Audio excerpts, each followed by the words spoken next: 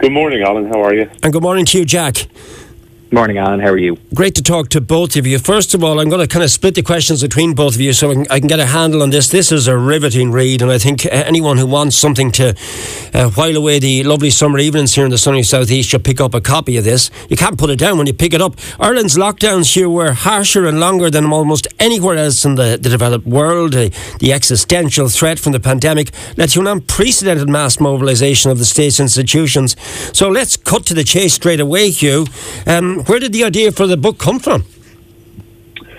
Well, I think when the pandemic began in the spring of 2020, I think Jack and I, who have known each other since we worked together in the Business Post many years ago, realised this was probably going to be one of the biggest stories, if not the biggest story that we would ever cover, such was its scale and the impact it had on every single citizen's life. And I think that the longer the pandemic went on into 2021 and kind of towards the sort of summer of last year, we did kind of agree that there's a book in this and there's a story to be told that, notwithstanding the fact we both covered the pandemic in great detail on a daily basis in our day jobs for the Irish Independent, the Sunday Independent and the Irish Times, there was an untold story to be told there as well about what really went on behind the scenes at various critical moments over the course of the last 2 years. Yeah. So we came up with a proposal and agreed to deal with the publisher, and off we went in kind of June of last year. We began reporting on what you have in the book Pandemonium today. Exactly. And Jack, were you nervous about the reaction from those mentioned in the book when the book went to print, and what sort of reaction have you been getting? Yes and no. I mean, you're always a little bit apprehensive, I suppose, when you hit send on something like this. But by and large, people have been very nice. Now, of course, they would be nice. They would be nice to our faces, but it's not been without a little bit of kickback. But I think you want that as well, because we really wanted to kind of get behind the scenes on this. And even though, as Hugh said, COVID was this enormous kind of all-consuming thing, that consumed politics and consumed public life in Ireland, we did think that there was a value in bringing the reader behind those closed doors and into the rooms where the conversations are happening that really mattered, because while COVID blocked out the sun and really was the only kind of thing on the news agenda for so long, we did think that there was an untold story that partially had its roots in kind of the tensions between some of the key players, so people like Paul Reid and the HSE and Tony Holohan and Neffitt, and then the rotating cast of characters at the top political table as well, ranging from Leo Varadkar to Micheál Martin and all their various associates and assistants. Yeah, I've listed about 10 items that I'm going to go through in a second. I'm just kind of fleshing out this at the moment just to get the general gist of it before I cut to the chase, really, Hugh. And I mean, I listened to the podcast on the Irish Times, which is worth listening to, with Pat Leahy, that gives you the background to the build-up of the book. I'm fascinated by email and text messages. Maybe you shed some light on this for us, Hugh. Did you keep all the emails and text messages you got on this to help you formulate the content of the book? Yeah, well, I mean, a lot of that stuff we obtained a kind of a mix of freedom of information requests and also just sources who were kind enough to give us some documents or show us documents that were relevant to what we were writing about. So in some instances, people would have shared kind of diary entries, and some people would have shared kind of text message exchanges and so on and so forth. And as I said, we used the Freedom of Information Act as well. We had, I think, we had a spreadsheet going, and at one stage there was well over 100 requests that went into various departments and government agencies. So we've amassed, I suppose, a huge bank of data and information and documents that obviously we are very protective of, because it's very important to maintain the confidentiality of our sources. We have hundreds of hours of tapes with key interviewees. I mean, we interviewed scores of people for the book on a kind of for the most part, on a confidential basis. So we have a huge archive that we'll be very protective of, and we'll be very keen to ensure that is there and exists, but we will make sure that people can't access it unless we say so. Right, fair play to you on that. Totally agree with you on that. You drew up a list of 126 names. Let's cut to the chase then, Jack. Your favourite document on that podcast. It's an interesting piece. Will you share it with my Morning Mix listeners, please? Oh yeah, this is a bit of crack. So this dates back to the kind of late spring, early summer of 2020, and I don't know how much people remember about the kind of political atmosphere that was going on at that time. We were just we'd gone past the peak of the first lockdown, and and it was in the dying days of that Leo Varadkar-led government that was changed out at the end of June. And there was a lot of impatience kind of building up within the political system and within the population at large, understandably, because people have been locked down for several months.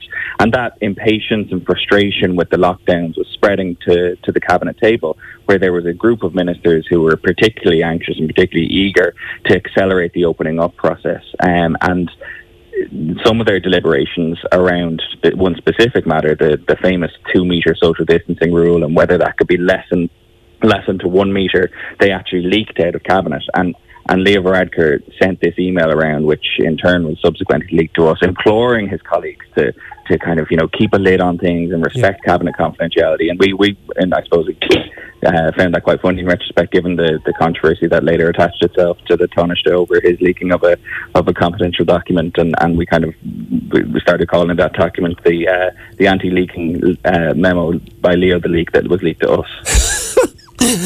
All right, there's some names I want to draw into the equation now. Hugh, the Taoiseach and Martin Fraser. This guy Martin Fraser seemed to have had his finger on the pulse before anybody, or right up there at the very top. Can you share that one with us, please? Yeah, well, Martin Fraser is a key figure in the state's pandemic response. He's the Secretary General of the Department of the Taoiseach. He's the top civil servant in the country, and he would have been at the forefront of the state's response right from the beginning of this pandemic. He's kind of the eyes and ears of the Taoiseach across government.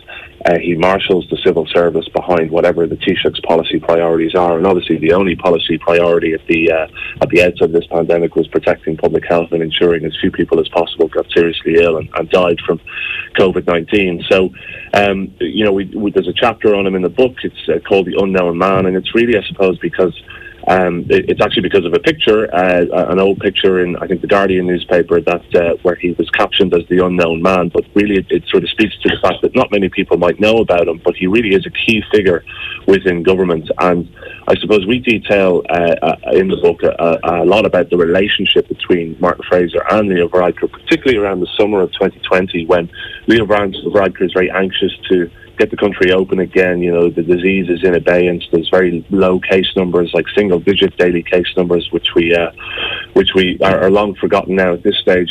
And in amidst all this, with Varadkar kind of keen to open up, we have a lot of kind of emails and text message exchanges where Martin Fraser is very cautious. He's very, basically preaching caution at a time when there's no cure, there's no vaccine. There's a key meeting of ministers around the end of April 2020 where the CMO comes under fire from some ministers who are very keen to reduce the social distancing rule from 2 metres maybe to 1.5 metres or 1 metre. And Martin Fraser makes a very telling intervention, which was remembered in great detail by Simon Coveney, where he basically says that there's no cure, there's no vaccine, this thing could come roaring back very quickly, and we need to be really cautious about reopening the country. So, that led Simon Coveney to kind of conclude and to tell us in the book that he felt that at that point, Martin Fraser was more important than some of the cabinet, which is an extraordinary admission, I think, really, that an unelected civil servant could wield more power in government than a member of the cabinet. But that is the reality of the way the system works in Ireland. Right, let's look at some of the pairings then. Stephen Donnelly and Simon Harris. This is worth the purchase of the book alone, and Paul Reid and Tony Hoolan. So I'll give you, Jack, I'll give you Stephen Donnelly and Simon Harris. What are you prepared to share with me that's in the book about these two?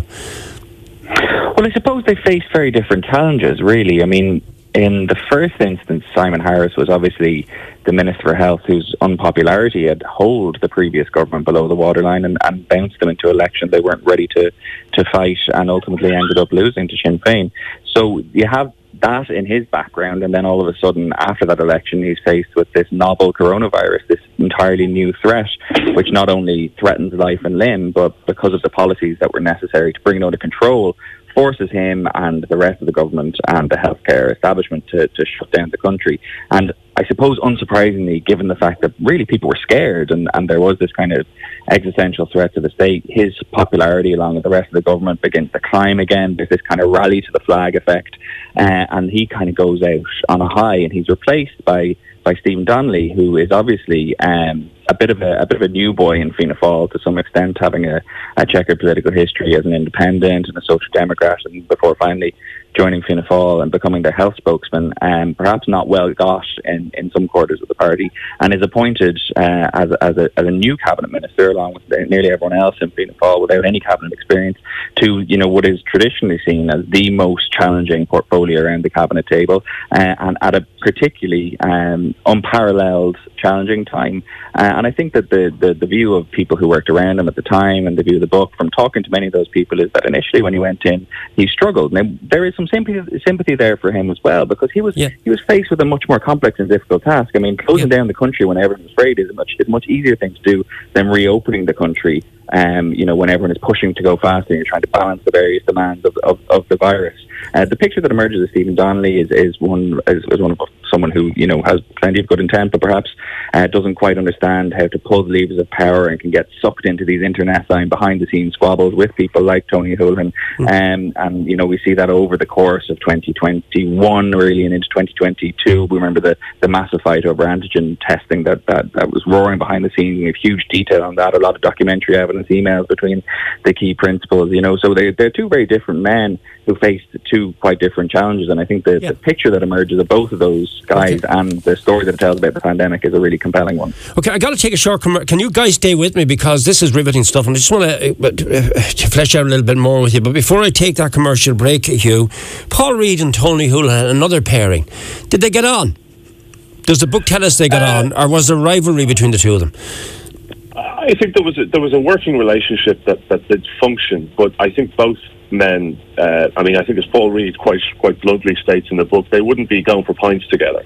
And I think that's reflective of the fact that at various stages there would be tension. Now, there's always tension, and historically there's been tension between the Department of Health and the HSE, because the Department of Health is kind of setting the policy and the HSE is responsible for implementing that policy, and the two aren't always aligned. So when the pandemic hit, there was a couple of flashpoints. I mean, one of the key flashpoints I think that we detail in the book is this issue of testing capacity, and the CMO was very clear that he wanted 100,000 tests a week for COVID-19 in the state, and he set this target at a time when the HSE were working to increase the number of tests being carried out and the number of tests that they could offer. But certainly the HSE felt somewhat bounced into this kind of via a press release, and it did engender a lot of tension between the two men. Ultimately, though, as we detail in the book, Simon Harris, who was the health minister, convened a meeting and basically said that Tony Holohan was the man who was setting the policy agenda. He was driving the car, and the HSE was the engine. But Tony Holohan was dictating which direction it would go. There's another example, I suppose, of the tension between the pair when Tony Holohan wants to put a number of senior HSE officials onto NPHET. Anne O'Connor, who's the Chief Operations Officer of the HSE, or was the Chief Operations Officer at the HSE at the time, he asked for her to go on NPHET. Paul Reid refused to put her on. And equally, Neil O'Byrne, who was the head of the testing and tracing system, Tony Holohan wanted her on NPHET, and Paul Reid refused. So there was tensions right the way through. There was some people on NPHET who viewed Paul Reid's kind of outsized media profile and the fact he was out a lot in the media as unhelpful to kind of communications around the pandemic, and that kind of reared its head at various times. So there was tension right the way through the pandemic, but they worked together, I suppose, to deliver a pandemic response that internationally is viewed as pretty good. But there was tensions, no doubt about that, and we detail it in the book. Okay. Jack, and you stay with me. We're going to come back to conclude our chat with you. I want to talk about Bono and PPE equipment, and also about what government reaction. One chapter of the book says, the ugliest meeting I've ever been at. So stay with us, please. We're talking to Jack and Hugh in relation to their new offering. Southeast Radio's morning mix. Alan Corcoran. Chat, news and your views. Rounding off our conversation with Jack Horgan-Jones from the Irish Times and Hugh O'Connell from the Irish Independent political correspondents about their new books, new book, Pandemonium. Jack, Bono and the PPE equipment. This is an interesting chapter. It's some crack, all right. Yeah, I mean, we spoke earlier on about my favourite email or my favourite document that we reveal in the book. This is definitely my second favourite, if not my joint favourite. We were sitting doing an interview with somebody last September on a random Thursday morning, and the next thing I knew popped up on my screen Bono's personal emails to a man called Liam Casey, who is not very well known, but is an extremely successful Irish entrepreneur who mostly operates in China. And basically Bono approached him with this email that was titled Bonos, Bonosds, asking him for his help in securing a supply of PPE. And we all remember the early days of the pandemic when PPE, masks and gowns and gloves and aprons and all the rest of it was like gold dust, and literally the price of it behaved a bit like gold at some points, because there was this worldwide scramble to try and lay your hands on as much as was seemingly possible to protect people who were really in the front line when it came to fighting this virus. And what we get in the book through these emails from Bono to Liam Casey and a bunch of other interviews and documents that we obtained through Freedom of Information and other means is this picture of the state kind of trying to mobilise all of its resources to get its hand on PPE in this incredibly competitive environment, of how private individuals like Bono also were willing to kind of throw the shoulder to the wheel.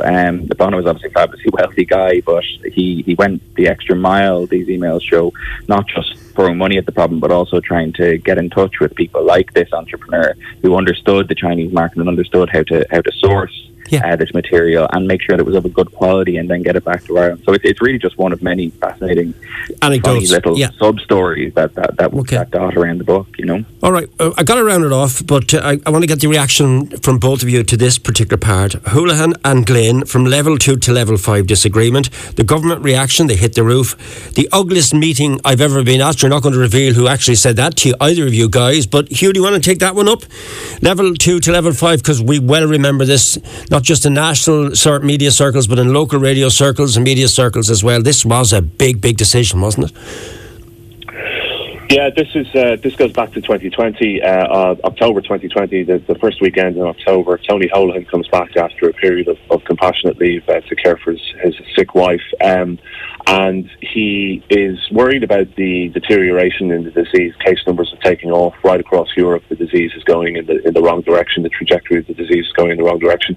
On the previous Thursday, NPHET had recommended remaining at level 2 restrictions, but Tony comes back, he looks at the data, and he decides that even moving up to level 3 isn't going to cut it, and he thinks that we need to lock down a level 5 lockdown, which is basically closing everything except essential services in the country, which we obviously have all experienced over the last 2 years at various points.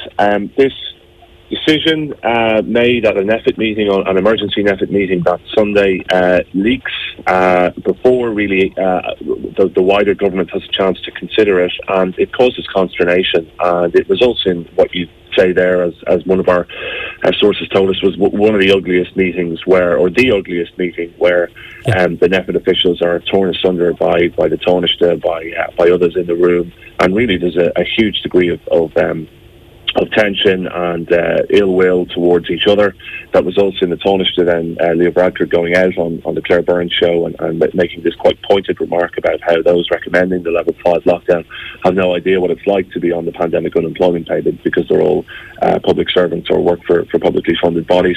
Of course, this neglects to mention the fact that all of these people have families who are going to be affected by a lockdown and may well have to go on the pandemic payment.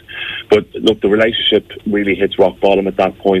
The government then 2 weeks later does decide to lock down, but at which point the numbers of people who've contracted COVID-19 has increased quite substantially, and that all leads, I suppose, to a series of decisions in the run-up to Christmas that lead to the infamous Meaningful Christmas, and that's obviously something we could talk about if we have time, Alan. But it was a very low point, and it did kind of, as we kind of outline in the book, we do feel that it sort of led to the decisions that were taken in the run-up to Christmas, and then obviously the very bad Christmas that we had and the very dark January 2021 that we had as well. Gotta leave it. I'm going to leave the final word to you, Jack. How can, look, you've whetted our appetites. As I said, I'm only dug into some sections of the book, so it's available where? It's called Pandemonium, isn't it? That's the title. Power, Politics in Ireland's Pandemic by Jack Horgan-Jones and Hugh O'Connell. Where's it available? Available in all good and bad bookshops, all the major outlets, Hodges Biggest, Eason's, and also, of course, on Amazon and Bookstation and wherever you might shop for your books online. Thank you both for joining me. Good morning to you. Thanks a lot, Alan. Cheers. Thanks, Alan.